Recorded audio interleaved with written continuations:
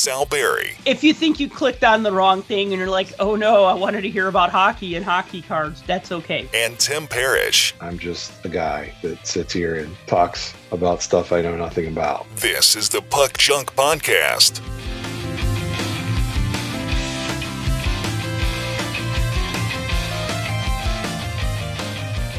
Hello and welcome to the Puck Junk Hockey Podcast. I'm Sal Berry, and with me is Tim Parrish. And today we're going to talk about the 2022-23 Skybox Metal Universe Hockey Card Set. I had to double check and make sure that I got the year right because I can't even keep these years or sets straight anymore because we got 21-22 product coming out before the 23-24 season. We got 22-23 product coming out during the 23-24 season. And maybe, just hopefully, we'll get some 23-24 product coming out in the 23-24 season. Well, we definitely will. And we're going to talk about one of those later on in the show. But yep, we're going to talk about Metal Universe today, as well as some of the happenings around the world of the NHL and the world of hockey collecting. Tim, what's going on? Just hanging out here on this lovely morning talking hockey cards. Yeah, I know. Sunday morning before football is now when we're recording. So, watching the Chicago Bears, I'm reminded why I'm not a Chicago Bears fan, because every season I give them a chance to say, I'm going to watch football this year. This is going to be the year I'm going to become a football fan, and I'm going to watch football on Sundays and start making that my thing. Because, I liked football when I was a kid. And then, the Bears just, totally suck, and I'm just like, okay, can't wait for hockey season, because even if the Blackhawks suck, it's still hockey, and I'd rather watch a sucky hockey team than a sucky football team, but that's just me. I don't think you should hit the panic button yet for the Bears. They could pull it together. No, I agree. But whether they will or not, I don't know. I think it's still a little bit too early for an overreaction. Yeah. Also, I think hockey fans are a little more patient because we have 82 games a season to let things unfold, and football's 17 regular season games? Yeah. So you got to figure it out in a hurry. And I think that's the thing is that, if you're 0-8, well, you're pretty much toast by then, right? But, how many NHL teams have gone on an 8-game losing streak and turned it around? A lot, right? Yeah, because of the amount of games you have that. And I understand people's overreactions to everything, because I think I saw a graphic that was the last 30 some years, only 12% of teams have made the playoffs after starting 0-2. The odds are against you for sure historically, but I think they need to commit to the run game, but they won't do that. But yeah, whatever. I'm not a Bears fan either. That's just my observation. And this is not a football podcast, so yes, correct. If you think you clicked on the wrong thing and you're like, oh no, I wanted to hear about hockey and hockey cards, not about football, well, that's okay. We're going to talk some hockey. So head on over to our other podcast, the Pigskin. I don't know. I couldn't think of a name. Never mind. Why couldn't it just be the Pigskin podcast? Yeah, there probably already is one. Yeah, that's true. Okay. Well, anyways, so we're going to head on over to Columbus, where our once and future Jack Adams Award winner, no, I'm just kidding. No, not even close. Coach of the year. Wait, no. Okay, I'm being a jerk. Mike Babcock was fired as the head coach of the Columbus Blue Jackets. However, this is before they even started training camp. This is even before their first preseason game. So the guy that the Columbus Blue Jackets hired to be their coach is undefeated with a 0-0 record. It's funny because he's going to go down in the history books as a former coach of the Columbus Blue Jackets without actually having coached any games. And this is effing ridiculous, man. Okay, let's just backpedal. I don't remember exactly when he was hired. It was over the summer. It was a summertime hiring. Didn't you ask yourself, what the hell is Columbus doing? Before this whole cell phone thing, we'll talk about that, but before this whole cell phone thing happened, weren't we wondering why he was coaching again? Well, it goes down to the conversation that we always have about the coach recycle bin. And it's everybody throws the coaches away because coaches are hired just to get fired, but they go into the recycle bin. They don't go into the waste container. They're not gone. they're in this box, and somebody at some point is going to come and pick them back up out of the box, and they do it every single time, which is why we don't see new blood very often. Occasionally, maybe once a season, once every couple seasons, we'll get a couple guys that get bumped up from the AHL or get moved up from an assistant position or get brought over from another organization or something like that. But it doesn't happen very often because they get stuck in their ways. It's the old tried and true method. Hey, this guy was successful. Let's bring him in. We'll be successful too. It doesn't always work out that way, especially today's day and age where everybody's quick to cancel everybody because they're hurt feelings and everything else. And I'm not saying what he did was right by any means, because I've never been a Babcock fan, and I think his methods are kind of old and outdated. But have we been able to show that old and outdated coaches can still be successful? Yeah, we can. Look in Philadelphia. We have an example of a coach that, again, came back in after being told time and time and time again that they're a horrible coach. They're too stringent. They're too old school. They're too this. They're too that.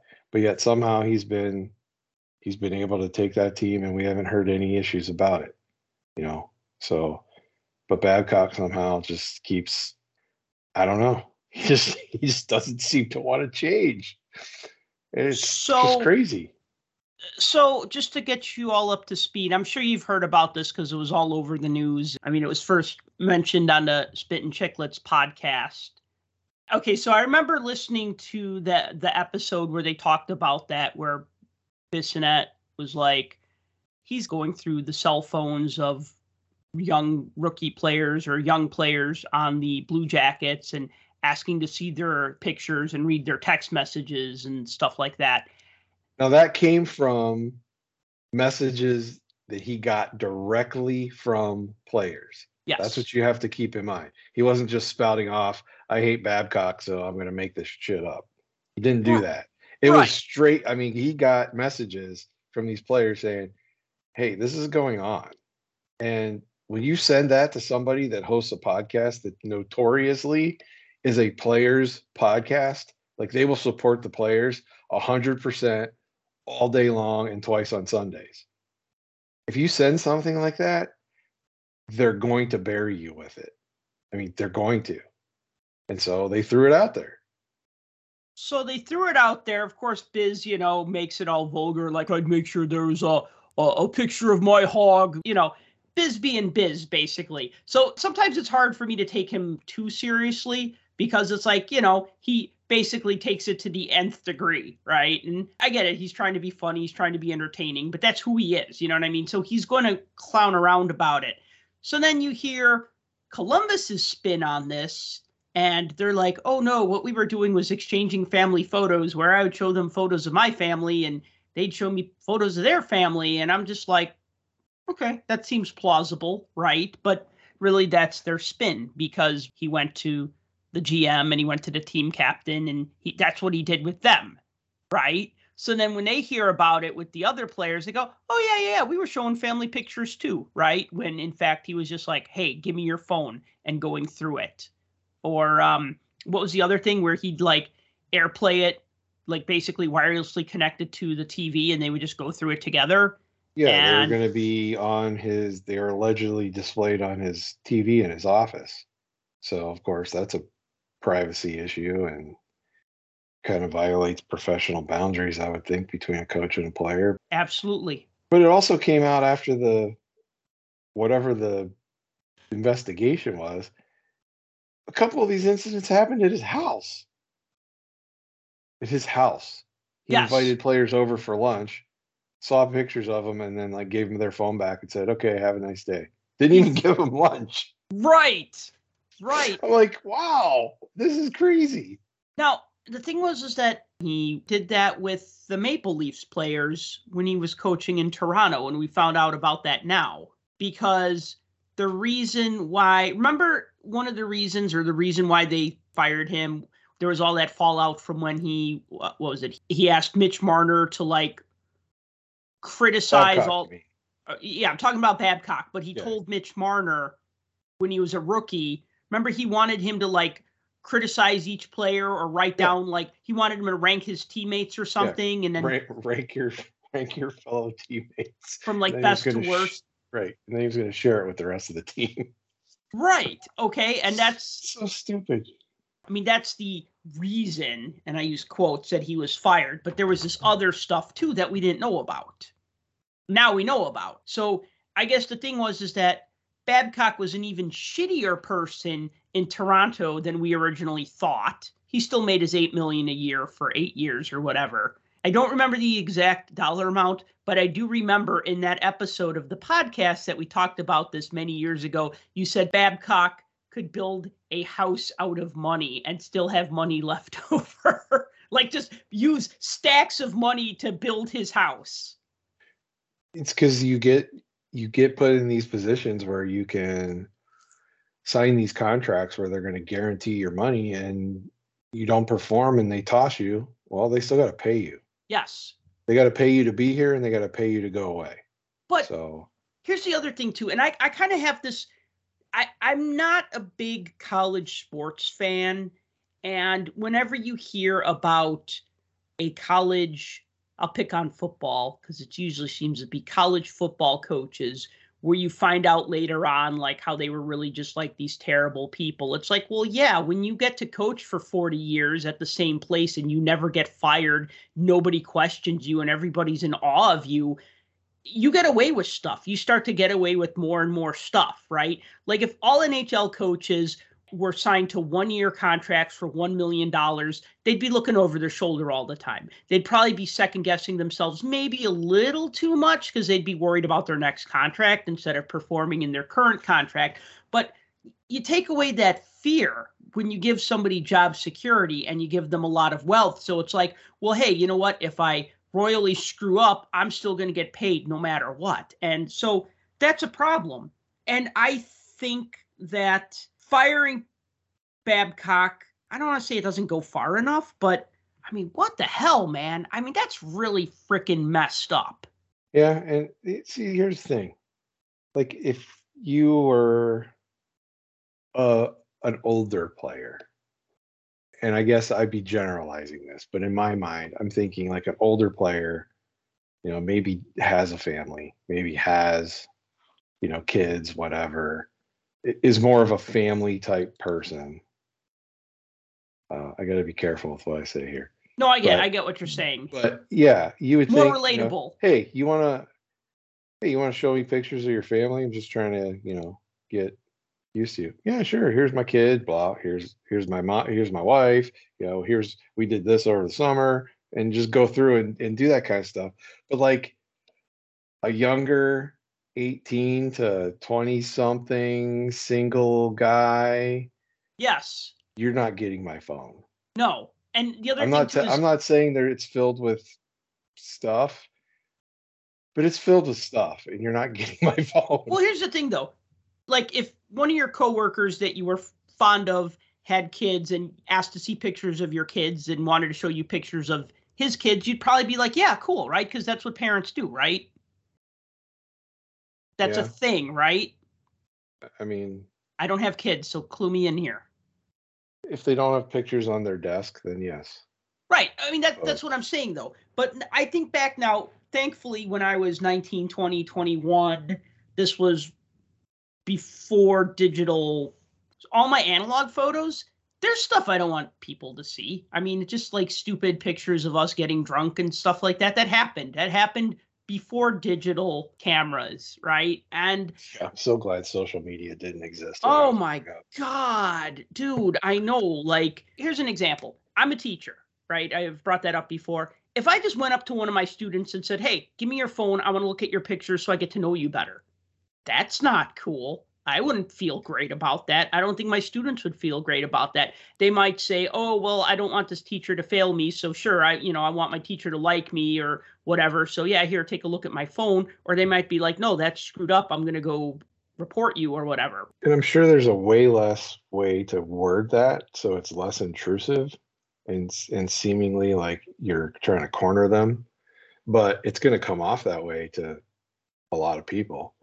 And when you're cornered like that, I mean, look, what player especially a player trying to make a roster spot, for instance, because this is all happening pre-training camp, Yes. right?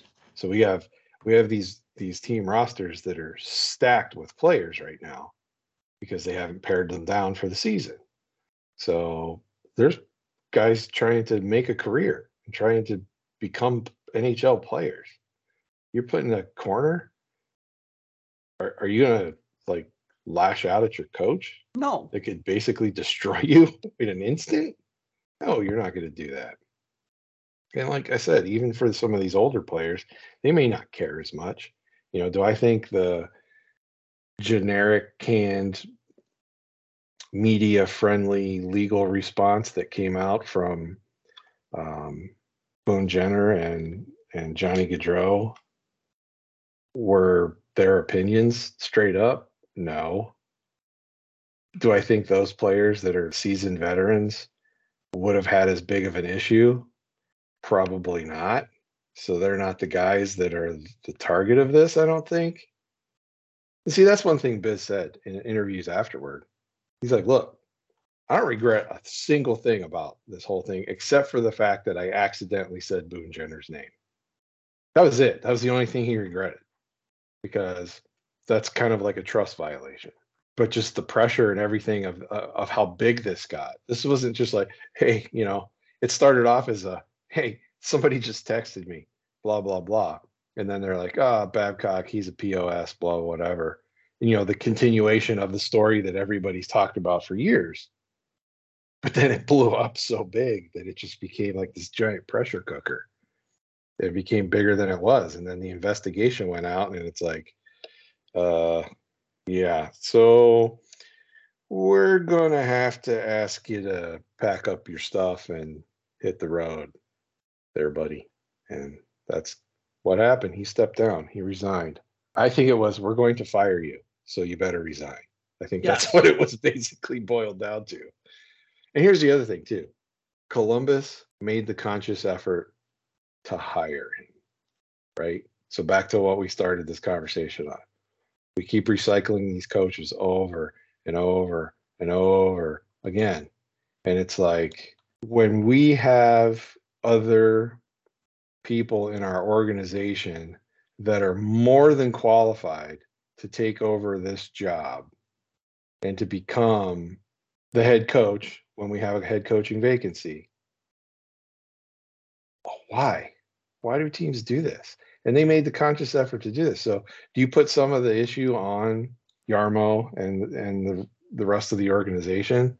Is it their fault that they did this? Because here's the thing. Everybody thought Pascal Vincent was getting this job. When the Columbus vacancy opened up, pretty much most people in the hockey world, way smarter than me, said that Pascal Vincent is probably the guy. And then he's not. Then all of a sudden, hey, look, Babcock's available. And so now you got to throw him out. And who do you make as your person? Pascal Vincent. How do you think that makes that guy feel? Like, if you paid attention to any of the hockey media and stuff, and obviously internally, more about what's going on. But if you see what's going on in the external world, they're all talking about you. They're all saying you're going to be the guy, blah, blah. That's got to prop you up a little bit. Then to turn around and find out, nope, they overshot you for this dude that's been essentially run out of the league multiple times. And now he's going to come in and he's going to be your boss. Oh, wait. Yeah, he's still a jerk. We're firing him. Okay, you can be the boss now. I don't know. That would make me feel like, wow, really? Like, you don't care about me that much, that I'm just your default guy because I'm there? I don't know. That's the way I look at it. I'm like, I'd be mad. I'd have a chip on my shoulder if I was him, Pascal Vincent. Yes, and almost every coach.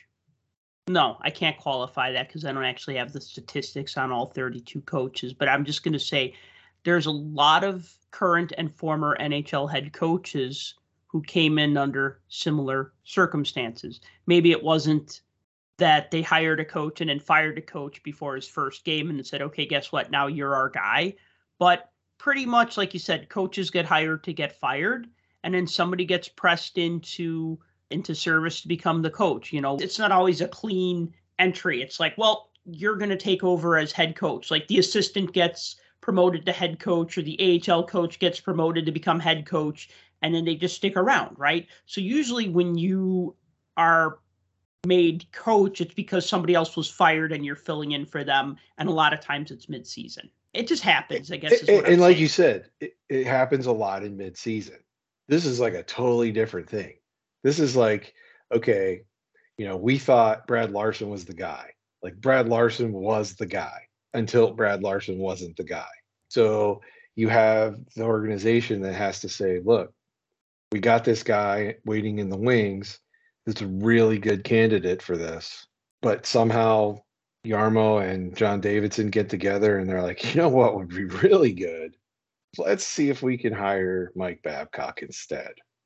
I'm like, I don't know what goes through that decision-making process. I'm not a GM and I'm not a president of a hockey team, and I'm none of that. I'm just a guy that sits here and talks on a microphone about stuff I know nothing about.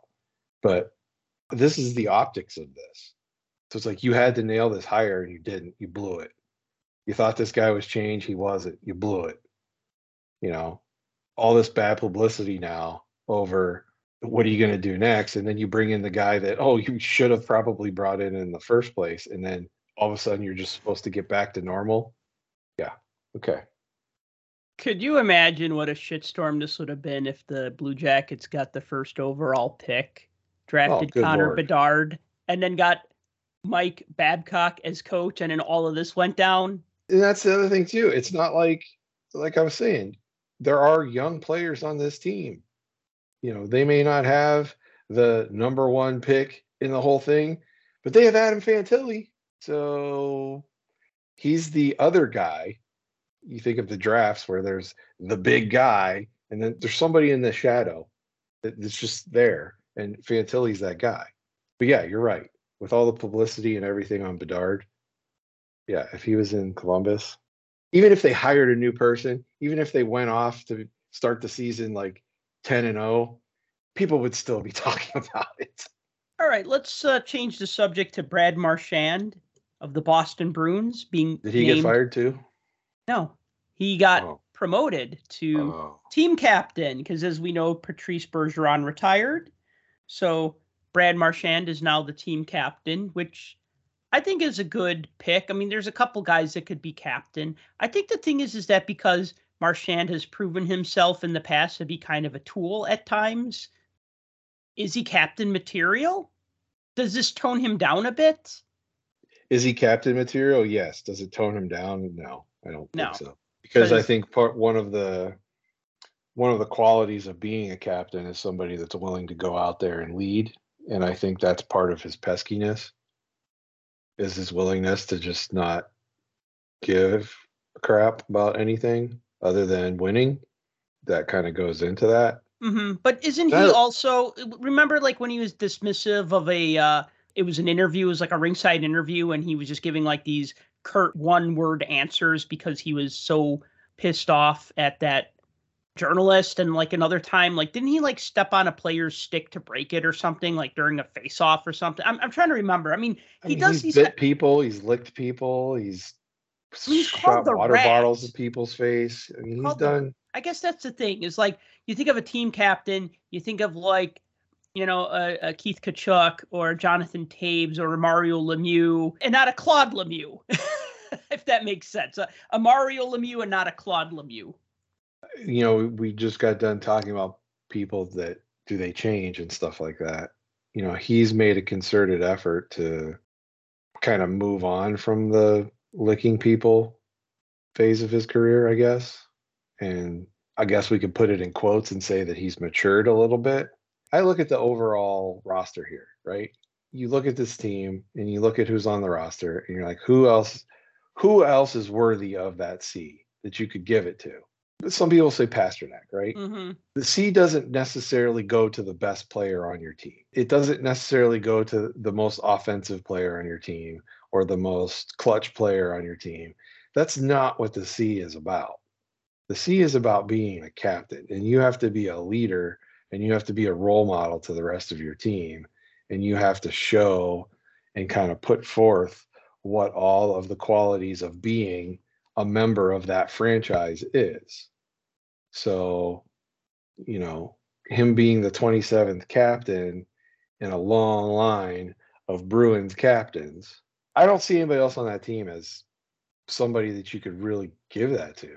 I mean, unless we're going to say maybe Charlie McAvoy. I was thinking McAvoy. I mean, Yeah, McAvoy is under contract until 2030. Marchand's only under contract for another 2 years, and that doesn't necessarily mean anything because players, he's also 35, and that's why. Right. So they're probably figuring it's his time to be captain, right? I mean, it went from Chara to Bergeron, and it'd be kind of, I don't want to say unfair. I mean, Marchand's been with the team his whole career. True. There's something to be said for that. If you're a corporate lifer, I mean, you should get some recognition, right? Yeah. Not to change the subject back to the Blackhawks, because I do that all the time, but I look at like famous Blackhawks. I mean, can you believe Bobby Hull was never team captain? Knowing what we know about Bobby Hull, yes, I can believe that. Yeah, now but you no, can believe that. No, I can't believe it, but yes, I can believe it. But I mean, I look at like all those like alumni photos where you see Chris Chelios with the C on his jersey and Dennis Savard with the C on his jersey and Stan Mikita with the C on his jersey and then like Bobby Hull with like an A on his jersey. And you're like, what? He was never team captain? But you're right. It's not always about being the most talented player on the team. Sometimes there's other things that go into that. I mean, I think McAvoy would be a good captain. I think Pasternak would be a good captain. But I think the caveat is that it seems that like it's a lot harder to be team captain if you're not a North American player. I mean, remember how much, I won't say controversy, but how many eyebrows were raised when Nick Lidstrom became the Red Wings captain after Yzerman retired. And it was like, oh, you can't have a European as a captain. Well, why not? But he was a great player, so great many captain. Right. And there's so many different, like, I don't know if you would call them tropes to all of that, but that's kind of what they are. It's like, you know, just like you can't have a coach in Montreal that doesn't speak French. Is that a rule? No, it's not a rule, but it's just what's become a rule, an unwritten rule, quote unquote. When this announcement came down, I mean, you even got endorsements from Harry Sinden of having Marchand be the next captain. I think that guy knows a couple things about hockey. Yeah. So we'll see how it works out. I don't think we're going to see any type of like, holy cow, that made the team different and this and that and the other. I don't think you're going to see team identity change. I don't think you're going to see any of that. I think this is just a continuation of business as usual. Right. They're not going to become the Thunder Bay Bombers from Youngblood where everybody is a jerk. Yeah. Although if you don't like the Bruins, you probably already think they are. But, you know, that's neither here nor there. I don't think it was accidental that in the movie Youngblood, the Bombers were wearing Bruins colors. You know, they looked like the big bad Bruins, you know, with the black uniforms and such. Complete coincidence. Complete coincidence. All right, so I want to also talk about the Chicago Blackhawks not naming a team captain for the season. And I'm just like, the Blackhawks are one of those teams where they have 3 alternate captains and they're going to pull some, well, everybody in the locker room is a leader, right? Like we're all leaders here and everybody's a leader. And we have so many guys that could be captains and we just can't pick one. And I just hate that. I feel like when you have like 3 alternate captains, it's always on a team that's a mess. And I feel like nobody like is like wholly accountable. I remember like when like, you know, the Blackhawks wouldn't have a good game and Jonathan Toews would talk to the media. And I mean, he'd take responsibility and say, look, it starts with me. I'm the team leader. I'm the captain. I mean, he never said it like that. Like, I'm the captain. Look at me. That's the opposite of what he would say. But I feel that like when nobody's in charge, it's just not a good thing. I always kind of looked at Minnesota when they were doing those rotating captains and it's like, you know, good luck not making the playoffs again for however many years in a row, right? So I know a couple weeks ago, Seth Jones was lobbying to be captain, which I totally agreed with. I knew it was going to backfire because it never works out. Like if somebody says, oh, I'd love it if they made me team captain, I'd be honored. And that's probably the quickest way to guarantee that it won't happen. But I think it should be Seth Jones, and I'm kind of annoyed that they're going with 3 A's this year. That's Bush League. I didn't hear the press conference. I just read about it afterward. What did Kyle Davidson say? Something like it was out of respect for Jonathan Tays or something like that. Because, the body's not even cold yet. So. Okay, hold on. We're not talking about not dating for a year after, your wife passing away, right? That's not what we're talking about here. We're talking about a hockey team. We're talking about a business. And out of respect. Kind of the same thing. Yeah, I mean, okay. Yeah, I could see them giving it to Seth Jones, but then again, I could also see them not giving it to Seth Jones. I mean, really, again, you look at it, you look at the players that are tenured on that team. At this point, Seth Jones, I don't know, Connor Murphy maybe. I don't know where else you go from there. Most of the other quote unquote name players or star type players caliber that you would say, yeah, I could see that person with a letter. Taylor Hall, he just got there. Nick Foligno, just got there, and Corey Perry too. The thing is like, You're not going to give them the C. They just got there. Yeah, I mean, that only happens if you're John Tavares. Well, I mean, somebody's got to be in charge of a sinking ship. Yeah, but we thought it was going to be Austin Matthews, and then they're like, oh, guess what? We signed John Tavares, and he's our team captain. Yeah, I agree. I could see Seth Jones with it, but I don't know.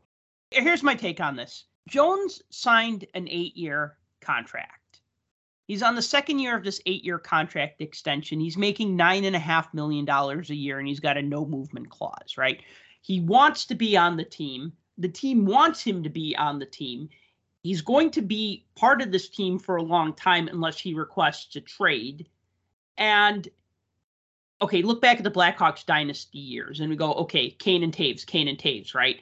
But it really started when they drafted Brent Seabrook and then Duncan Keith. I think Seabrook was drafted a year prior, right? And then Corey Crawford. So like all these other players kind of came into the picture before, but then the focus really sharpened when, the Blackhawks got Patrick Kane and Jonathan Taves, right? Kane was our best player, but I don't think he even had a letter on his sweater when they won the cups all those years because there were other players. So just like you said, being the best player doesn't necessarily make you team captain. It feels like they're holding this captaincy for Connor Bedard.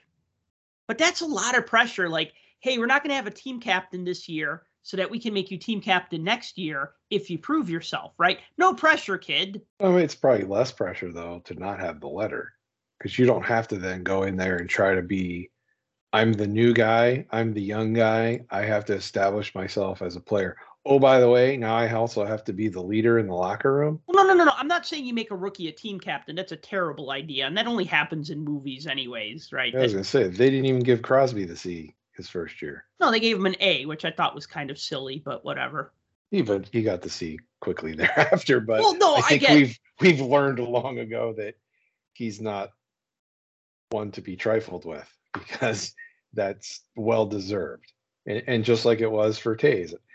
And like you said about having those players that you had during that time frame, I mean, you have this nice leadership group, and you have a leadership group that you can build around. And those guys, are not going to drop the ball because they care about their careers, they care about each other, they care about the franchise, they care about that team. And so you have that group, whether it's Tays and eventually Kane and Duncan Keith and Seabrook, and you have those guys that are that core unit. Right? I don't know that this current roster has that. No, you're absolutely right. They don't. They're building that. I mean, they got a lot of promising young players, not just Bedard, but I mean, they got Kevin Korchinski, they got Lucas Reichel. So they're building in the draft. You're way more of a fan of the team than I am, obviously. So I get the frustration with it. I don't necessarily disagree with not having one. I don't like it. I think all teams should have a captain and alternate captains. Having a bunch of A's with no C is kind of weird to me, but I get it. I totally get it from that standpoint. Like, who was your leadership group? Well, it dwindled down to basically one guy, and he's not here anymore. So are you just going to give it to the guy that signed the longest term contract that may not be your best player on your team? Oh, by the way, may not even be your best defenseman? I don't know. I don't know what kind of leader Seth Jones is, but could I see them giving it to him? Sure. But I get it. I mean, I understand why they did it. I don't have to like it, though. Yeah, so I've said my piece on that. I want to talk about toys.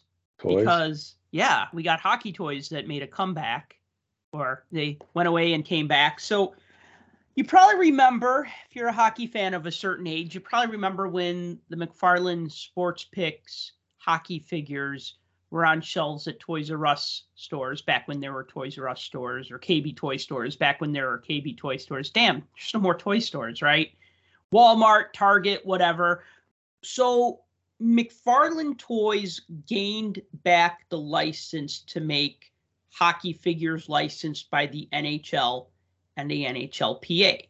And this is kind of a big deal because it's hockey related. A lot of people like the Sports Picks figures that they made from like 2000 to 2014. You know, they were in the market for like 15 years. Then the license went to a company called Imports Dragon.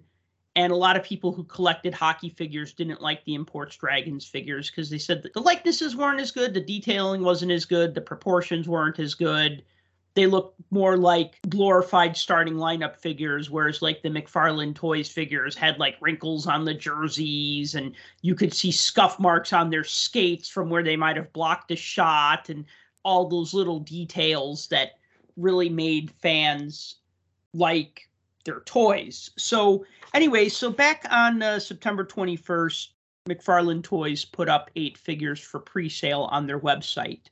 Matty Beniers, Cole Caulfield, Sidney Crosby, Austin Matthews, Connor McDavid, Alex Ovechkin, David Pastrnak, and Tage Thompson. So all of those figures are available, and then there are chase versions of the figures available in alternate jerseys. And the figures are selling for $30 each. I think if you buy the figure, you just get the figure as pictured. You don't get like one of the chase versions. But if you buy a sealed case of 6 figures, which are all the same figure, so if you buy a sealed case of Connor McDavid figures, so Connor McDavid, for example, comes in a white jersey, but if you buy a case of 6, you'll get 5 McDavids in a white jersey, and then you'll get 1 chase version McDavid that comes in a blue jersey. Or another example, because I know this kind of irked some fans, the Tage Thompson Buffalo Sabres figure comes in a black goat head jersey, you know, the white buffalo. Yeah. So it comes in that. And then the chase version is in the blue Sabres jersey that we all kind of see as like the iconic Sabres jersey. So if you want that version of the figure, you either got to pick it up on the secondary market, try to find it at a toy store that's selling them. I can't think of any in the US that are selling them because all the retailers I was told about are Canadian places like Walmart.ca and Toys R Us Canada. But if you want that blue Tage Thompson figure, you'd have to buy a sealed case for $180. And then you'd end up with 5 of them in the goat head jersey and then 1 in the blue jersey. So that's been kind of one criticism. Oh, and one other thing I'll say is that there are actually 2 chase versions of the Austin Matthews figure. There's also one in a black Maple Leafs jersey, which you get that one if you buy 3 of them on the site together. You could buy the blue one, the white one, and then the black one all in like one lot, which is great if you're a Maple Leafs fan or a Austin Matthews fan. But anyway, so yeah, so those are out. I don't know if you've taken a look at them, the pictures at all. Yeah. The attention to detail on some of those is pretty spot on. Especially the faces of some of those players. I think they're better than Imports Dragon, but then again, I didn't really have anything against Imports Dragon. It just said it was kind of like when McFarlane lost the NHL license and it went to, I don't know if they actually lost the license or if they just decided not to renew it, but I don't really know what the deal was. Actually, I posted an interview with Todd McFarlane that I was able to do where I asked him, why did sports pick figures go away? And he just basically said it was, among other things, it was cost. You could read that. I'll put a link to that. But it seemed like at that time in like the mid 2010s that McFarlane was like picking up like the rights to like DC Toys and stuff like that. So, I mean, what are you going to do? Make hockey figures or make Superman figures, right? No competition, right? Like, oh, we need somebody to make action figures of the next Batman movie. Oh, but we're making NHL Series 34, right? You know what I mean? Like, which fish are you going to fry? Which rabbit are you going to chase? Which metaphor are you going to use? Exactly. That's exactly right. Chase the money. Chase the money, right. But there have been some criticisms of these figures already. They're kind of like starting lineup in the fact that they're only using two poses. They basically have like a left-handed player shooting the puck and a right-handed player shooting the puck. And they almost look like mirror images of each other. Where like, remember, like, actually I see it on the wall behind you, Tim. If you look up to your 1993 Mario Lemieux starting lineup figure in that like shooting the puck pose. Yes. So that's basically the pose that they used for all the figures. They're either shooting the puck one way or the other way, but like that, there's no variation, at least not yet. There's no goalies, because I asked them, like, are there going to be goalies? And there's no goalies in Series 1. I don't know if there's going to be goalies in Series 2, but you remember the McFarlane toys, when we collected starting lineup figures back in the 90s, we were like, oh, the goalies have removable helmets, and that's the coolest thing, right? But then when McFarlane Toys came out with hockey figures in like 2000, the goalie masks were not removable, but they came with these freaking nets, which actually were like nets. Like there was actual like mesh netting. Like it was like a mini hockey net, perfectly scaled. It even had like the padding around like the bar at the bottom. You know what I'm talking about? Like, yeah. And it'd come with like a water bottle. And I know that like there's like a version of a figure. I forget which figure it is, but it's like the one with the Gatorade logo on the water bottle sells for more than the one without the Gatorade logo, because I guess they couldn't use the Gatorade logo. So then they had to like make this running change. But like the insane level of detail on like just the nets, man, just the hockey nets were just gorgeous unto themselves. And that was just an accessory for a goalie figure. So hopefully they come out with some goalies. Hopefully what they do is they start introducing new poses. So then maybe Series 2, we get a little more variety, kind of like what starting lineup did, where every year they'd introduce new poses into the mix. And then they'd, have a little more variety. I just like the fact that they're not just going after the low-hanging fruit and going like, okay, our first 10 figures are Crosby and Ovechkin and McDavid and stuff like that. They actually have... They have those guys, but they also have like Beniers. A lot of the younger players. So, and they went with Beniers as well. So there's a Seattle Kraken influence there to try to get some of the newer fan base involved. So, well, it makes sense. He was Rookie of the Year, and then you get Cole Caulfield. Yeah, so I think having some of these younger guys included in the mix and not waiting till later. And Tage Thompson, I mean, think about how popular he's become the past couple of years. Yeah. So I like that they've mixed up the checklist. Right. Yeah, I agree. That's exciting. So last week, the National Sports Collectors Convention announced that it has determined its location for 2026. And that location, drum roll, is going to be Chicago, Illinois. Yay! So we were saying, no, wait, Sal, it's going to be in Chicago in 2025. And I go, yes, it is. And it's going to be in Chicago in 2026. So me living in Chicago and Tim living close to Chicago, we're pretty happy about this idea. Because I got to tell you, man, 14-hour road trip to Atlantic City, New Jersey, was a long trip, and it's hard. I mean, I get it. Everybody has to deal with this. Anybody who has to drive a long distance to sell at a card show gets it. But I'm just feeling a little smug that it's going to be in my hometown for like 2 of the next 3 years and 3 out of the next 4 years. It's definitely nicer to have a home game than it is an away game. You know, people are going to complain. They already have started. I get it. I understand. Where's the diversity? Where's the variety? How do we move it here, here, and here? I have a better idea. Let's go here. Look, we don't get to decide as collectors. It's not our choice. We could scream and yell into the clouds as much as we want. What we want as a collective group isn't going to go. What's going to go is what the dealers want. because this is a dealer show. Let's just get that out of the way now. It's for the dealers. So those dealers, they get a vote, and they need to cast a vote. And so if you don't want it to be in a certain place, you need to tell your local dealer or your favorite dealer that sets up at the National and gets a vote to go vote every time they bring these up. It's nice that this new ownership group is being transparent about it. They posted online the vote counts and how many votes were cast for each place that was on the ballot. So that's kind of cool. They put it on their Facebook page so you could actually see what the percentages of votes were. And look, I don't know how many actual votes are available, but it seemed to me like a lot of people didn't cast a vote. It was almost like it was a midterm election. So if that's the case, well, then the majority rules. And the majority said Chicago. So here we are. Well, Neener is what I say. Yeah, no, I'm excited about that. I mean, next year it's going to be in Cleveland, I believe, and that's fine and good. I'm just glad it's not like going to go to Atlanta. I know that was one of the choices. It didn't get a lot of votes. Yeah, you're right. It is a dealer's show because you know what? Put it to this way.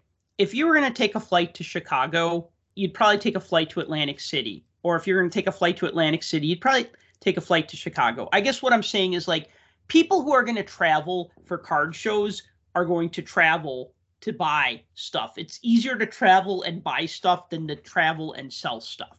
Because when you travel and sell stuff, you can't really fly. You have to take the drive. There's just no way around that. Whereas, like, people ask me, like, they say, are you going to ever sell at the Toronto Expo? And I tell them no. I said, because I'd basically have to truck my stuff up from Chicago to Toronto, and I'd rather just go to Toronto to walk around and buy stuff and have fun. For that, I have no problem doing, right? If you're going to walk around and have fun, I used to do Transformer conventions all the time where I would like one year they had it in Fort Wayne, Indiana. And I remember flying in with my friend and we like walked around and bought stuff. And then, you know, you buy as much as you can carry back with you and then you fly it back. Or, you know, maybe you take the road trip. It's totally different if you're road tripping to buy something versus road tripping to sell a bunch of stuff. So you're absolutely right in saying it is a dealer's, I don't want to say a dealer's show.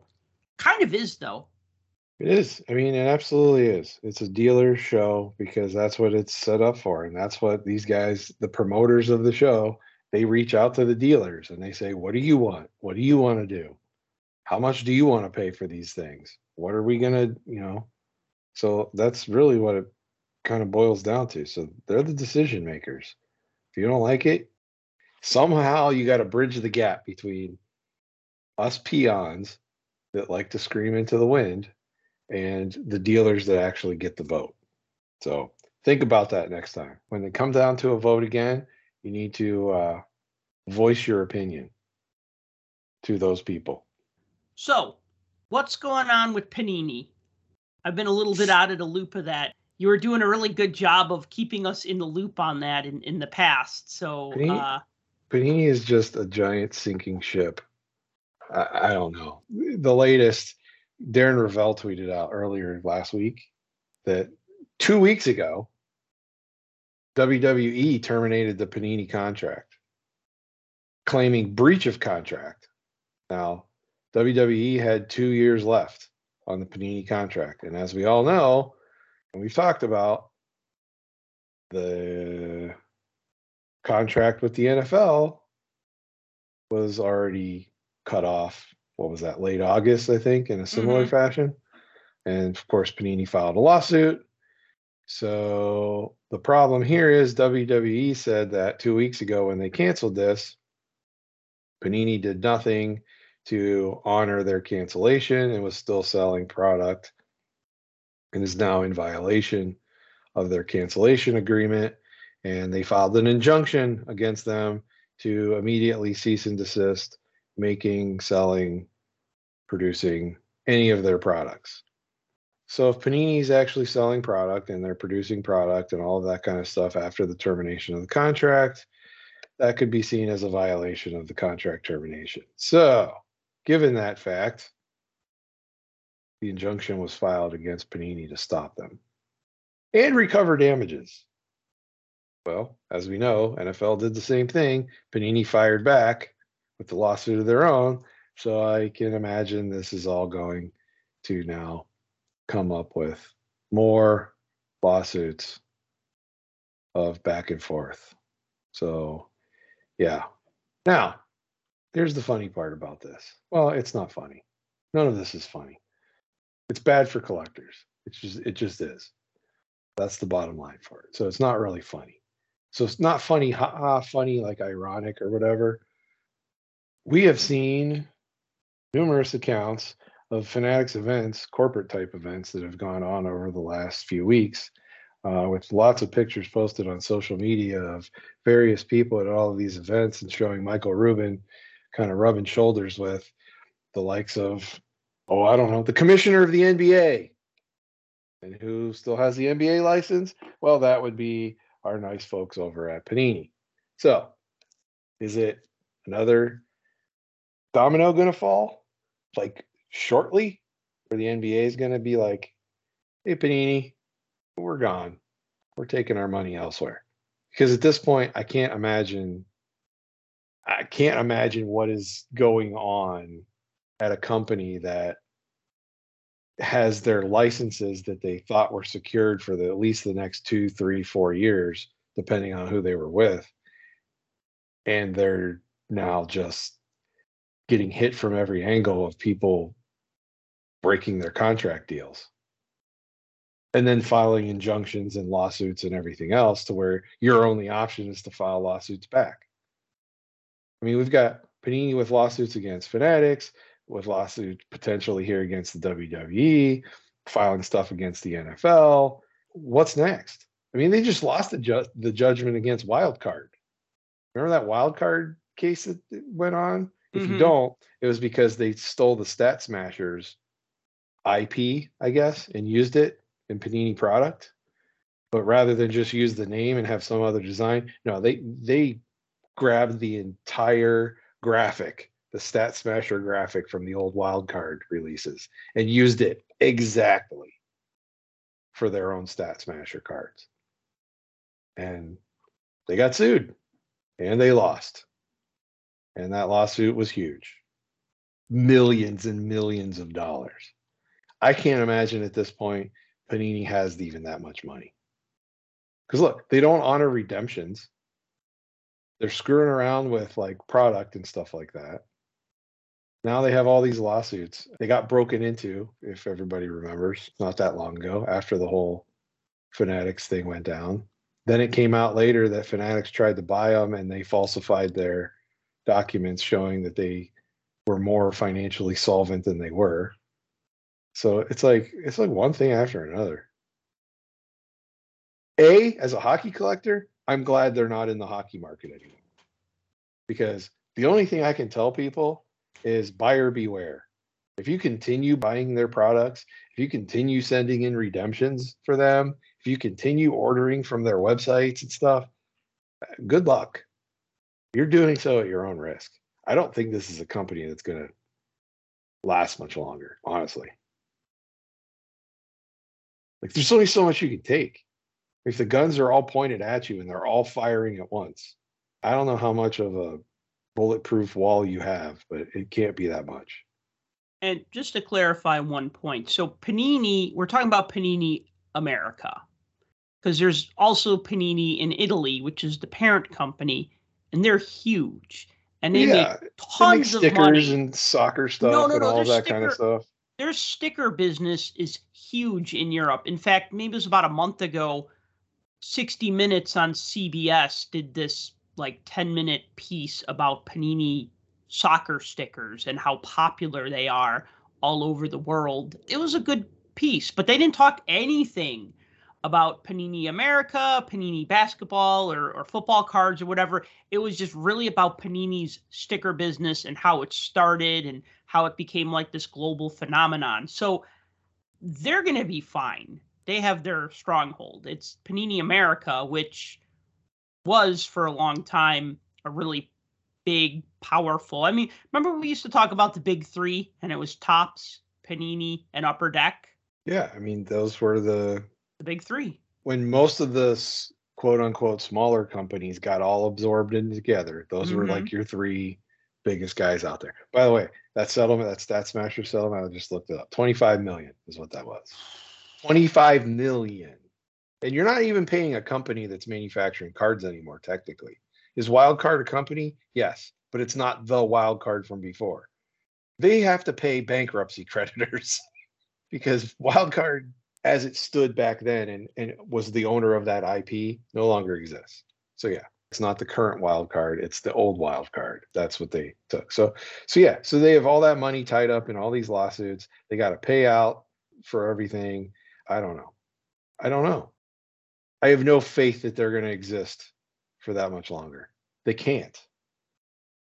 So yeah, Panini America. We can clarify that and say it's Panini America.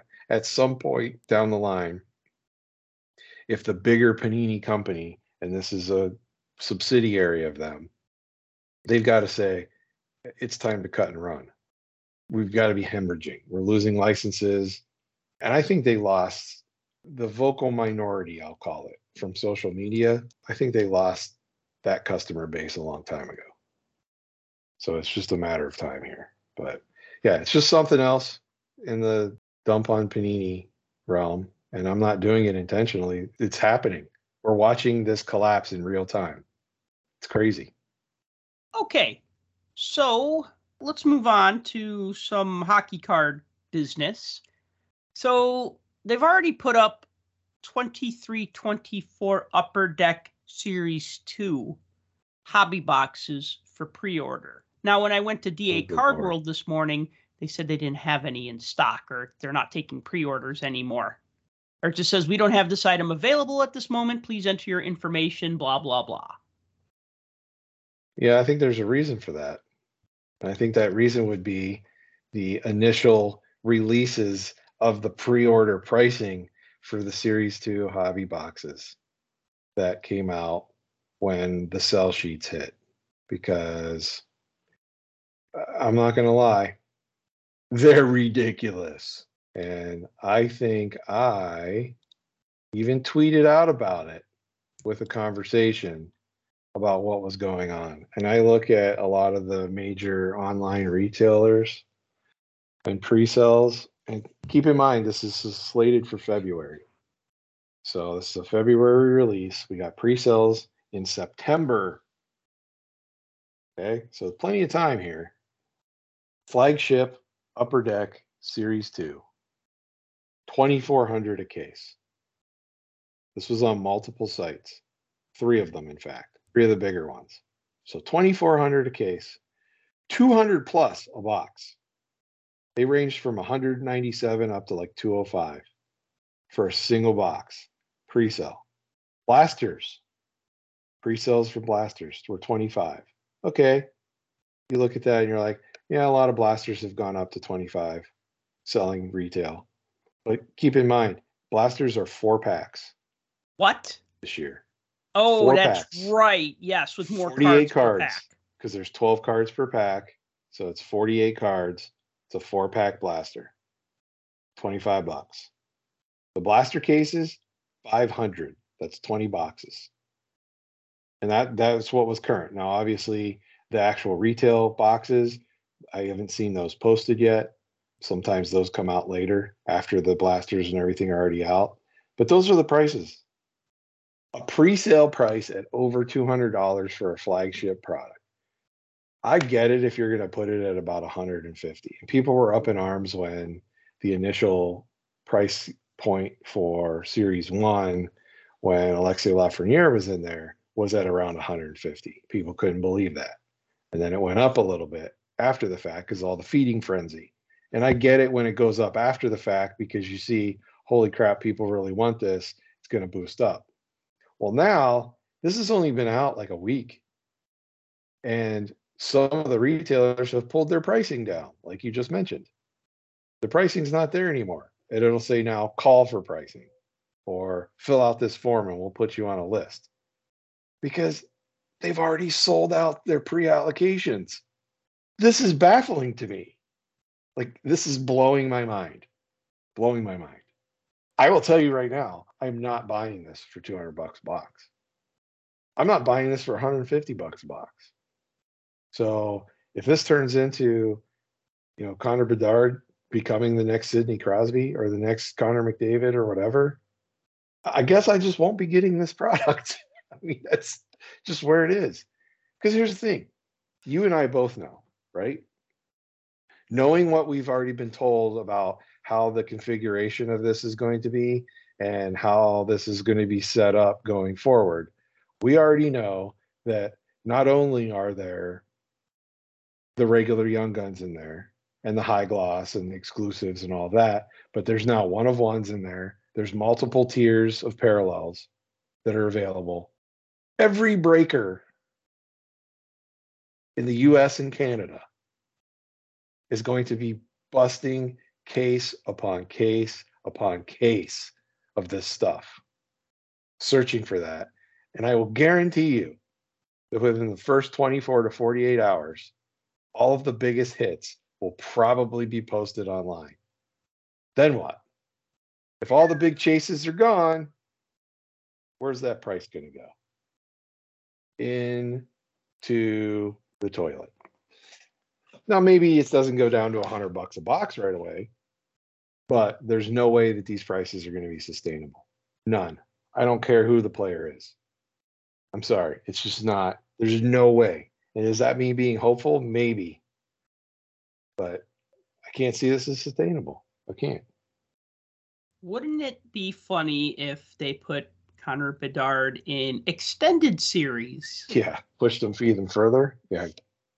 Well, after all these people are paying $200 a box pre-order for Upper Deck Series 2, only to find out the guy that they're chasing after is not going to be in that set. Oops, that'd just be kind of funny. I don't know that I've ever witnessed an actual hobby riot per se, but that would cause it. I mean, people were already so ticked off that he wasn't going to be in Series 1, not understanding how this whole thing actually works. Right. And how they get people in there and how you can pick players and how they have to play a game and all of this kind of stuff. Once you understand that, you can kind of see, yeah, I guess Series 2 would be where it is. But how did they get the exemption for, Alexis Lafreniere? Look, we were coming out of a weird period of time with COVID and all of that kind of stuff. So I'm chalking that one up as to the uber anomaly. We can't compare that to anything. I mean, that was an exception, basically. That's what it was. And can they file for an exception this time too? I don't know how that works, but I assume they would. I don't think they fill out a form and say you would like to file an exemption to have Connor Bedard in Series 1, right? It doesn't work that way. That's what I'm saying. I don't think it's something like that. I don't think it's something that's that easy to go through and do. I think the Lafreniere thing was probably something that was in the works for a while before it actually went down. And this, there was no reason to think that you needed to do anything based off of this. So, anybody thinking that this was going to be in Series 1, I think you were fooling yourself all the way up to that point. Here's the other question that this raises. How much of this is going to get printed? This year's product. Are they going to turn on the presses and not stop? Oh, yeah. Why wouldn't they? They absolutely have to. I agree. Now, is this going to be 90-91 or 91-92 all over again? No, I don't think so. No, but you don't have the same. You don't have the same amount of stores carrying it like you did back then. I mean, the retail landscape has changed dramatically since then. Yeah, and there are people out there that are way smarter than me and better at math. And things have been calculated numerous times on print runs. Upper Deck will never tell you how many there are, but you need to look at the fact that Young Guns, despite being short printed, are not scarce. They're just not. Calculations have been made where the math checks out that there's probably anywhere between, I've seen from 10 to 15,000 of every Young Gun, anywhere from up to 30 to 35,000 of every Young Gun. And I would believe that. I mean, perfect example. Look at the Connor McDavid and look what's graded, Connor McDavid wise. The Connor McDavid card by the two major grading companies has been graded over 15,000 times. And yes, some of that could be crossover, people busting them out and sending them back and whatnot. But I can't imagine the majority of that is crossover. Margin of error on that, what? 3, 10, even 10%. So knock another 1,500 off of that. You're still over 13,000 of that card. That was graded. I can't speak for everybody, but I'm going to say the vast majority of collectors don't grade cards. So if you don't grade and get involved in that, well, guess what? How many ungraded versions are there? There's a ton. A ton. I can't imagine this being one of those releases that doesn't have the same result. I mean, that's left to be seen. We'll see what happens, but yeah, these pre-sale prices. I mean, I'll say it right here. Longtime collector that buys every single base Upper Deck product that there is and buys usually boxes of flagship. I'm out. You lost me. All right. So moving on to Skybox Metal Universe for 22-23. So I was a fan of the Metal Universe hockey sets in the 90s. You had Metal Universe. Came back in 2021 featuring kind of these weird metallic-y, outer spacey kind of designs that look like a cross between something industrial and something interstellar. You know, you got like metal and you got like space and night skies and planets and stuff like that in the background. So it definitely has an aesthetic that screams the 90s, and I like it. So here's the deal with Metal Universe. It's a 100-card base set and then a 100-card short print set. So there's 200 cards total. 1 through 100 is the base set of veterans. 101 to 150 are short printed star cards. 151 to 200 are short printed rookie cards. So 200 card set, 100 base cards, 100 short prints. The hobby box prices right now, they're hanging at about $120 for a 15-pack box. Each pack has 7 cards. Now, the blaster box, I'll just throw that out there really quick because I'm a big fan of blasters, especially with this product. It's $30 for a 5-pack box, and you get 7 cards per pack for 35 cards total. So looking at the hobby box, because that's the more desirable box because you get better hits, allegedly, because I've done my own research, Tim. I've done my own research. So don't believe what everything the sell sheets tell you. You need to go on the internet and do your own research. No, I'm kidding. We're talking about blaster boxes and not something else. It still applies. It still applies. So the hobby box basically highlights that you get 3 Skybox premium prospect cards per box. Those I could totally do without. 3 $98.99 Metal Universe retro cards per box. Also not a fan of the design, probably because it's not rooted in any hockey design and they're kind of dark, and I'll talk about that. Probably be the first time I won't actively pursue the retro set like I have in years past. 1 all-starring or jarring or metal ore card per box. 1 The House or Palladium or hardware card per box. 5 other insert cards per box. Really the big draw, though, for the hobby boxes are that you can get a PMG Gold or a PMG Red, and then you can also potentially get an autograph. Now, I did open a hobby box. I did not get an autograph. So there you go, right? I also opened 6 blaster boxes, and I didn't get autographs in any of those, but that's fine because I don't expect autographs in blaster boxes. Though I will say a couple years back, 2021, I bought a lot of blaster boxes of 2021, and I did get an autograph in a blaster box. So it is possible to still get autographs in blaster boxes, especially with slightly higher end products like Metal Universe. My advice, though, is if you're looking to build a set, if you're just like, I don't really care if I get an autograph or not, they're nice to have if you get one, but I'm not necessarily chasing them, or I'll just buy the one I want online, right? You're going to save money if you go the blaster box route. I did a little bit of math, and so a hobby box, you're paying about $1.15 per card. Blaster box, you're paying 86 cents per card. That's not accounting for sales tax or shipping, because that varies depending on where you're getting it from, who you're getting it from, whatever. Like when I buy my Target blasters, they're 5% off because I use my Target credit card. So they're actually cheaper than 85 cents a card. The thing, though, is that you get 2 short print cards per pack, regardless of whether it's a hobby box, hobby pack, or retail pack from a blaster box, right? You get 4 base cards per pack. You get 2 short prints per pack, one being a star card, one being a rookie card. And then the 7th card is always an insert card.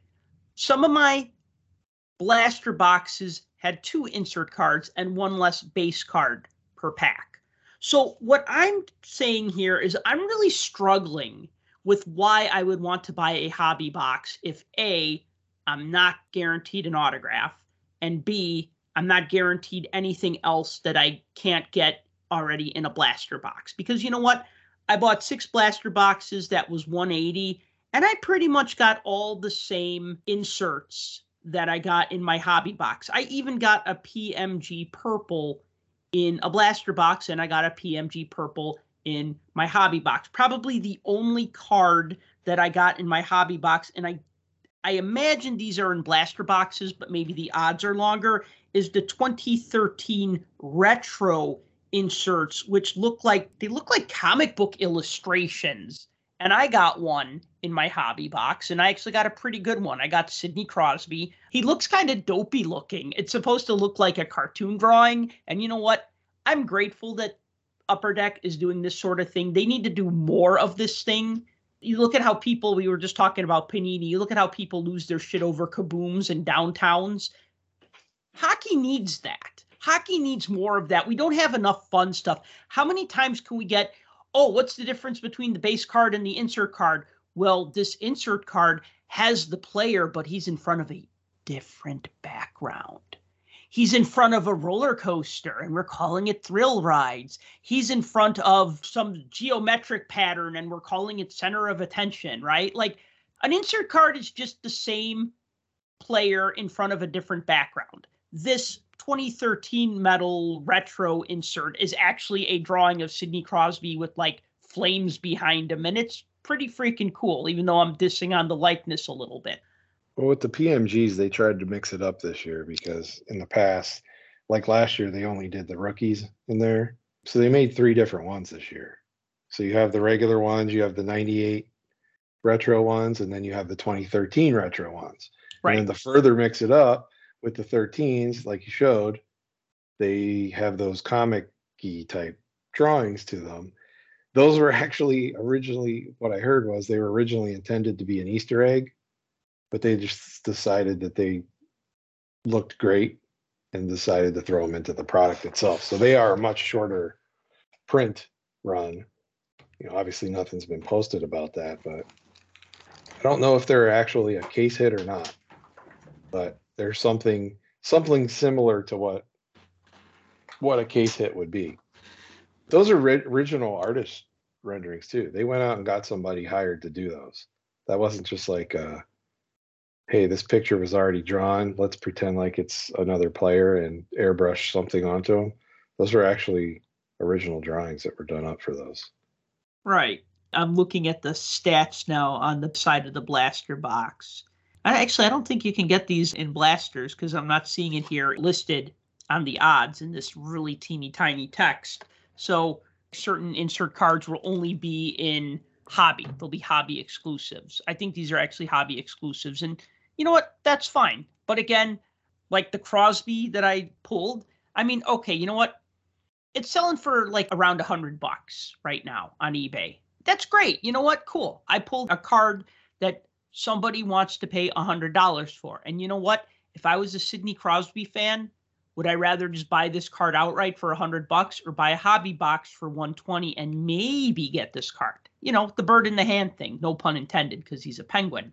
But the bird in the hand is worth maybe one in a hobby box.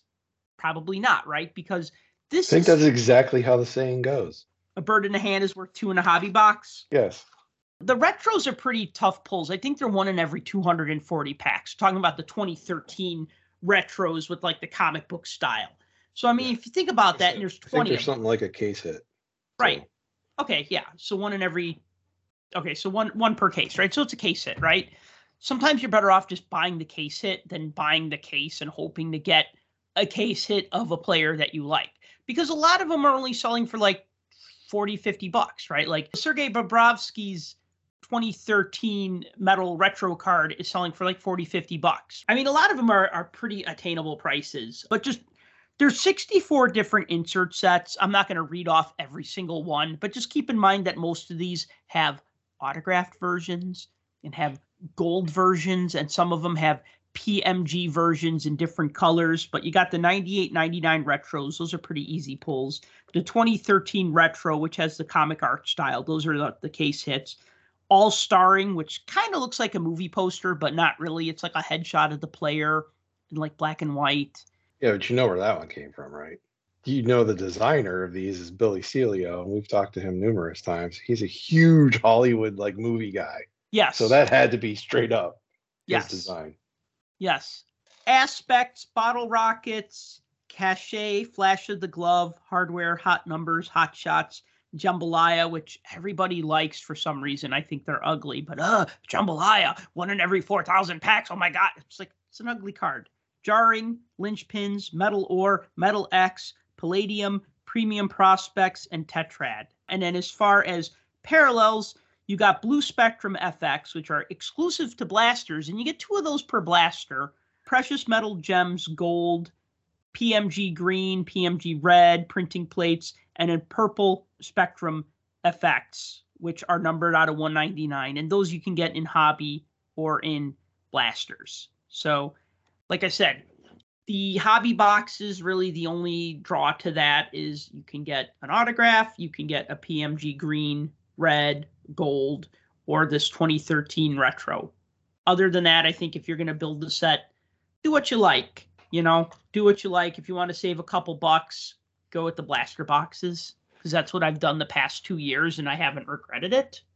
But did you pull any of the jarring cards? I did not. You know what I did pull was in my hobby box, I got 3 retro 98 99s. I got a purple Spectrum FX. I got 2 bottle rockets, 3 premium prospects, 2 flash of the gloves, 1 aspects, 1 the house, 1 all starring, and then the 2013 retro. Why do you ask about that? The jarring. I found those interesting. I saw a picture of those. They remind me of Score Check It. Oh, nice. But with the background washed out. So Okay. think of Score Check It and then get rid of the background and just show the player smashing somebody. Yeah. That's what it reminds me of. I still don't think I finished my 97-98 Score Check It insert set. I'll have to check that out. No pun intended. Have to check it. Yeah, okay, that was an unintended pun. The penguin thing, the penguin in the hand versus 2 in the hobby box, that was an intended pun. The check it out was an unintended pun. I saw they redesigned the Palladium ones. They've been looking the same, but they're different this year. Oh yeah? They have Spectrum foil and they're clear cut and they're die cut. So every gimmick you could throw on it, they did. Wow, just needs an autograph and a serial number and it's set, right? But something that I like about it, and of course I haven't picked any of these up or anything yet, but just kind of looking at them and seeing how they're designed and how they've put together all of these. There's not a lot of die cut cards necessarily. There's a few, but just the sheer number of just shiny, foily, clear, see-through, over the top, embossed, everything imaginable they slapped onto these things. So it's so much. So if you want a product that's a complete and utter throwback to the 90s, this is it. This is where you're going to get it from. And back to the PMGs for a second, those 13 ones. I've heard a lot of people say how much they don't like them, and you brought up the fact that the rendering on the faces and stuff is a little weird. Mm-hmm. A lot of people don't like these. No one on eBay doesn't like them because they're selling for a lot. Yes. Like you said, even when Bobrovsky sells for $40, How many other Bobrovsky cards can you find that aren't an autograph or something with game used in it sell for $40? Exactly. I'm going to go with none. So, yeah. So there's a demand for these, and it may not be your cup of tea, but I'm not big on the PMGs anyway, because I'm not into like chasing after all that kind of stuff. If I find something that's Penguins related, I'll pick it up. So that's not really my bag. I thought they were interesting. They're a little different. And yeah, throwing that in there, I could definitely have saw those as an Easter egg, but honestly, I don't think this product has any Easter eggs. If you go through that list of everything that's available on the checklist and everything that's shown on the odd sheets, I think it's all there. It all matches. So I haven't really seen anything that is an Easter egg that's popped up or anything. I will say this, that product hit, what was it? 10 minutes into that day, the 1 of 1 Caulfield PMG was posted online. Oh yeah. Yeah. So that was quick. I haven't seen the Beniers one yet, but the Caulfield one hit online like instantaneously. But there's a lot of value here. I mean, if you're into that kind of thing, especially you mentioned those greens, you can pull the green PMGs from the hobby boxes. I saw the Beniers green out of 10. I think one sold for like $500 a couple days ago with quite a few bids. And the highest comic-y one I saw was Ovechkin. Those are numbered, right? They're numbered out of 100. The PMG versions are, yes. Yeah. The Ovechkin Red, which was numbered out of 100, sold for like 400 and about 470 not too long ago. I think it was right after release time. So yeah, so I mean, some of these inserts are highly sought after, and there's people out there that are gonna go for them for sure. I don't know. I think there's something for everybody in here. This may not be the product for you. You may not want to chase after the base set, but I think some of these inserts are going to be the biggest draw. I mean, that's really what's going on here. Well, there's a huge draw on some of these inserts. I looked up like some of the inserts, and right now they're not okay. So the PMG inserts, yes, because people lose their stuff over PMGs. Really, the reds, the greens, anything that's numbered like out of 100, anything that's numbered a little higher. Maybe some of the purple ones, although those are technically not PMGs, those are Spectrum FXs. But one card that I pulled in my hobby box, and I also got 2 in my blaster boxes, is called The House. And I was just like, yes, that's a weird name for an insert until I actually looked at it. And so they're referring to that area from the net out to the face-off dots and how that makes kind of like a triangle. So I'm aware of that triangle. Usually, I don't know, like when I watch like the NHL Network or Hockey Night in Canada and they draw the diagram and they talk about the high quality chances are from this area. I've never heard of anybody refer to it as the house before. I just know, really? I don't know. I mean, like, I know that's like where you're going to get most of your scoring chances, but I've never heard that term before. So I feel a little smarter now knowing this. See, some people feel dumb for never knowing that. I feel smarter for now knowing that. You were aware it was a stat that was kept. You just didn't know that it was called the house. I just knew that it was like just the high danger area or whatever. Yeah. That's kind of in advanced statistics. You'll see player stats put up all the time of how well they perform within the house and their statistics that pop up in that area. So those cards so if you hold it vertically, go sideways so the house runs up the side. That's kind of how the card is supposed to be displayed. So it's got that player headshot in that thing. It's an odd design. I like what they were going for. It's an odd design to me. Just having that player's head in that like home plate shape that's outside of there. It's definitely interesting. And different. Did it need to be a clear cut? I mean, I get that they're trying to do like the rounded corners of a hockey rink. So, okay, I understand why it's die cut, but I guess what I don't like is I don't like inconsistencies in like the card types. Like, remember we were talking about Synergy and how Synergy has like the clear cards and they're like double layered, and then there's a lot of like clear cards that are single layered, but then they'll just randomly throw in a card that's nothing. That's just, it's an insert, but it's not necessarily a clear cut or a die cut. It might be foil. It might not be foil. I guess I don't want to mix my beef and chicken, if that makes sense. Like sometimes you want to do that in a burrito and sometimes you don't. I'm going to like mention here like the premium prospects. I think are just such a waste of cardboard. I mean, you look at a premium prospect card, this could be anything. This could be an insert in a MVP set. This could be an MVP design. It's not a bad design. It's just it's not a metal card. There's no metal in it other than the foil, which is pretty standard on pretty much all Upper Deck cards. There's going to be silver foil or gold foil or something. So why is a card like this in a product like metal? It doesn't have any purpose. Like, I like the all starring, and I like the fact that they use like this shiny rainbow foil for like the metal logo and like the player name, but I kind of want this to be a metal card, or I would want this design to be maybe like in the next round of portraits in like Upper Deck Series 1 or something. So like, I guess the thing is like, I want all the metal cards in a pack of Metal Universe to be metal and not non-metal. I mean, an exception is Aspects, because Aspects is kind of like one of those 50-50 cards where a lot of it isn't metallic, but what they did was they did a silhouette of the player.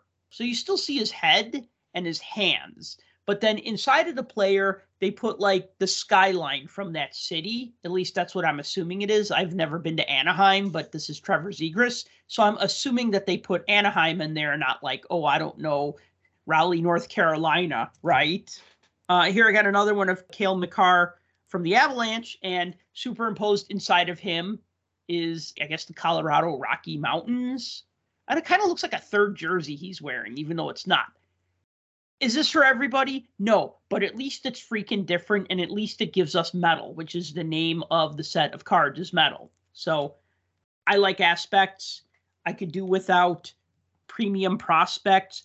All starring are cool, but I kind of want them to be metal. There's something called Flash of the Glove, and all of the ones that I've gotten shows a goalie not flashing the glove, but like making like a breadbasket save or a blocker save or just standing and looking ready. Whereas it should be like a set of like badass goalie glove saves, right? We got Bottle Rockets, which I guess is okay. I mean, it shows the player shooting the puck, but then a giant puck flying in like the opposite direction, and then like metal background stuff. And then the other one I'll just harp on real quick is the 98-99 retro design. Well, there was really no 98-99 Fleer Metal Universe. I think there might have been a basketball set. I can't remember, or if Fleer stopped making cards back then. I don't really know because they stopped making hockey cards back then. But my problem with these is that the background is like a bronze color. You go, okay, cool. They don't use bronze enough in cards. And the reason is because a lot of the players don't pop off of it because they're wearing their dark uniforms. I like the dark uniforms. I like the dark uniforms against white backgrounds, like on SP Authentic. Here, I'd like to see the players in white uniforms against dark backgrounds if you're going to go with a bronze background. But that's just me. I don't know. And it also doesn't feel very universy. Does it feel metal? Yeah, it's got rivets on it and stuff, and it's got like silver foil and bronze foil board, but it doesn't feel universy. There wasn't a hockey one.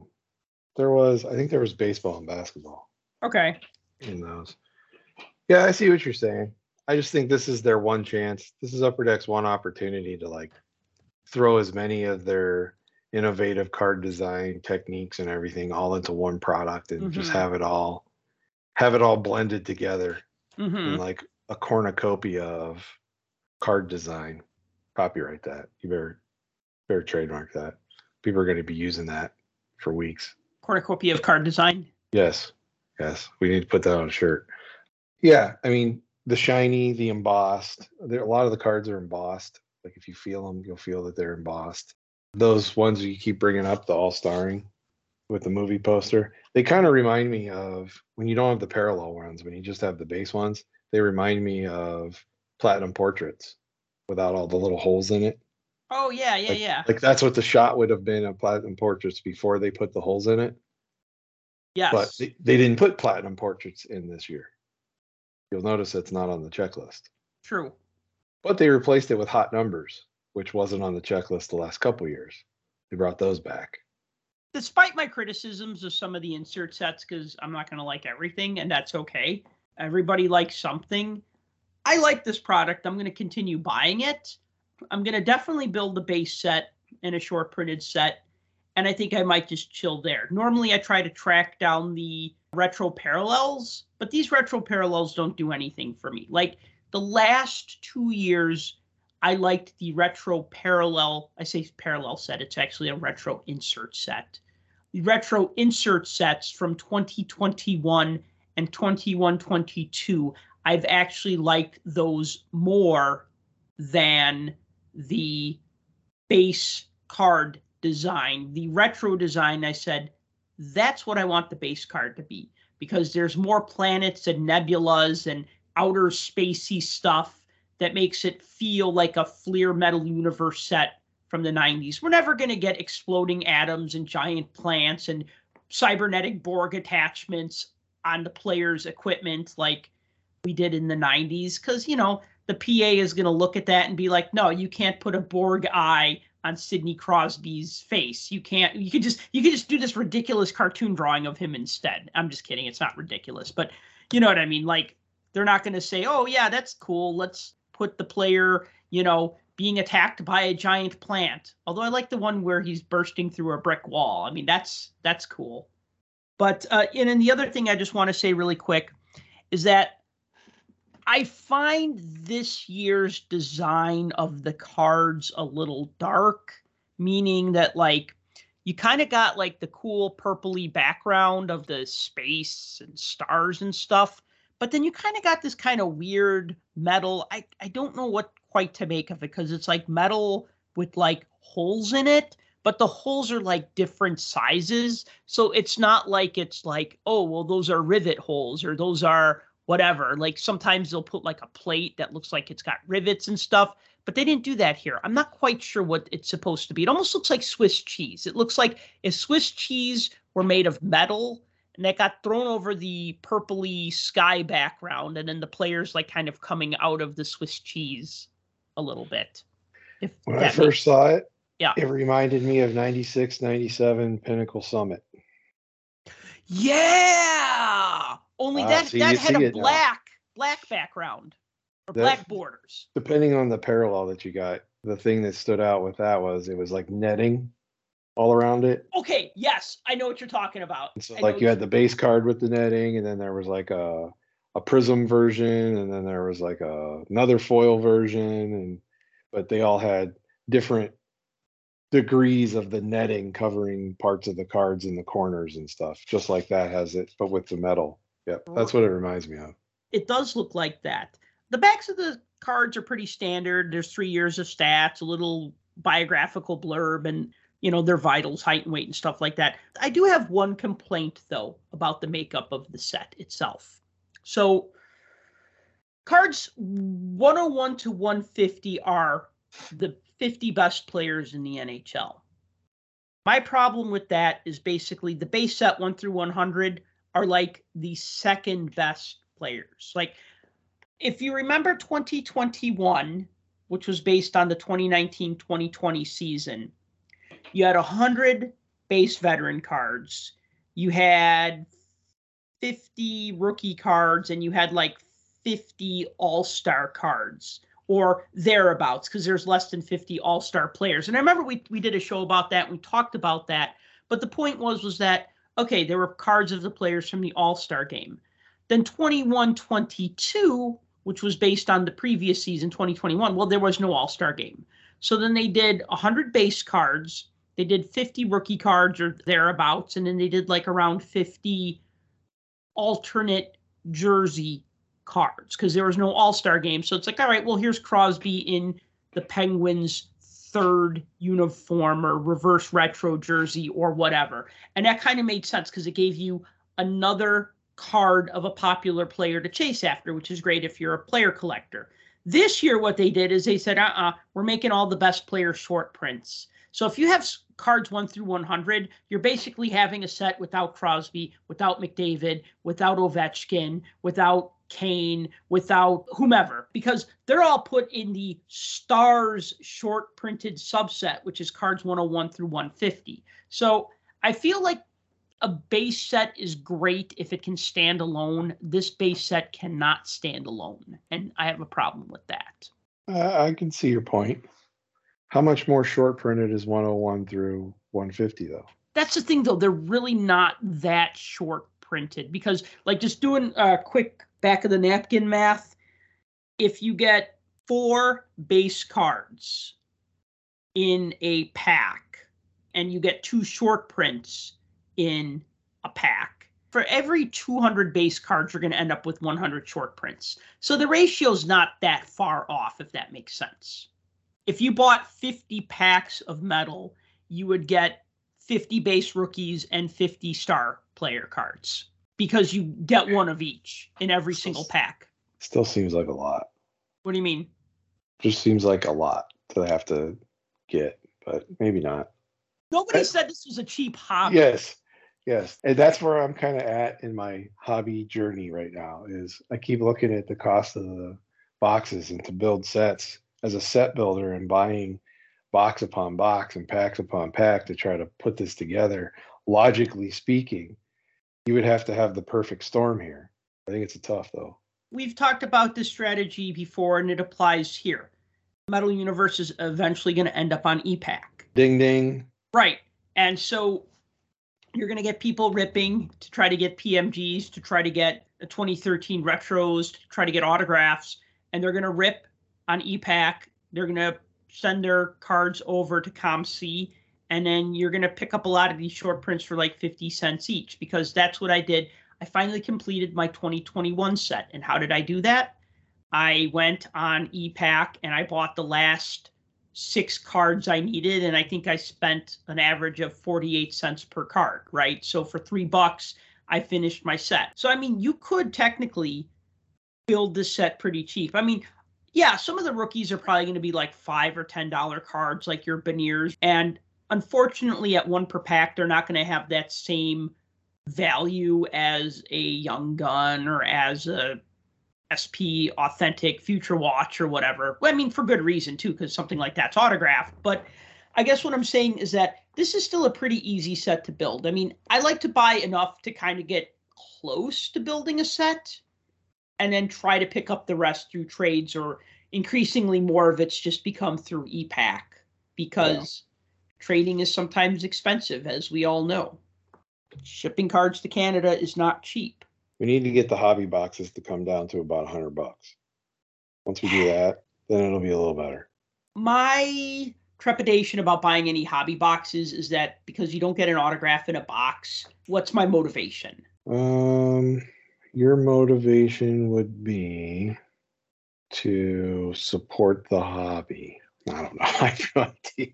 No, I get it. I mean, if that's really all it is, if it's not 1 per box, if it's like 1 per box and a half or 1 per 2 boxes, then yeah, it's just a crapshoot.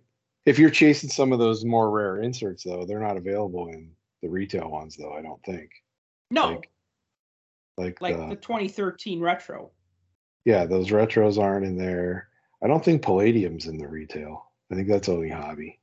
And I get it. You have to give people some incentive to buy hobby. I mean, we started seeing this in the early 1990s. Actually, I think it was about 30 years ago, we saw this where we started seeing differentiation between the hobby and the retail versions, because the hobby shops were like, well, hey, if somebody could buy this pack of cards for 99 cents at Walmart, why are they going to pay me $1.29? Because, you know, I have to charge a little more because I'm not Walmart. And it's like, okay, we'll put different inserts in the hobby packs. So that kind of grew from that. But me, I just don't care. Again, if I really want the card, I'll just buy the card. Right. That's exactly it. If you want the card, buy the card, because the odds of you pulling it anyway, even if you stick to hobby boxes, how many times are you going to pull a jambalaya? How many times are you going to pull a metallics, you know? Right. So I just looked it up. There's 4 of those 2013 retro PMGs in a case. 4. That's it. So any last thoughts before we wrap this one up? Because this has been a good, long, but wonderful conversation about hockey and hockey collecting. I have nothing else to say. All right. Well, I guess we'll just end it here then. So thank you for listening to the Puck Junk Hockey Podcast. As always, if you've enjoyed the show, please be sure to like and subscribe. Please be sure to tell people that you know. Please consider, I say please because I'm polite, please consider subscribing to the Puck Junk newsletter at puckjunk.com/newsletter. And until next time, collect what you like. For more hockey goodness, follow us on Twitter at PuckJunk.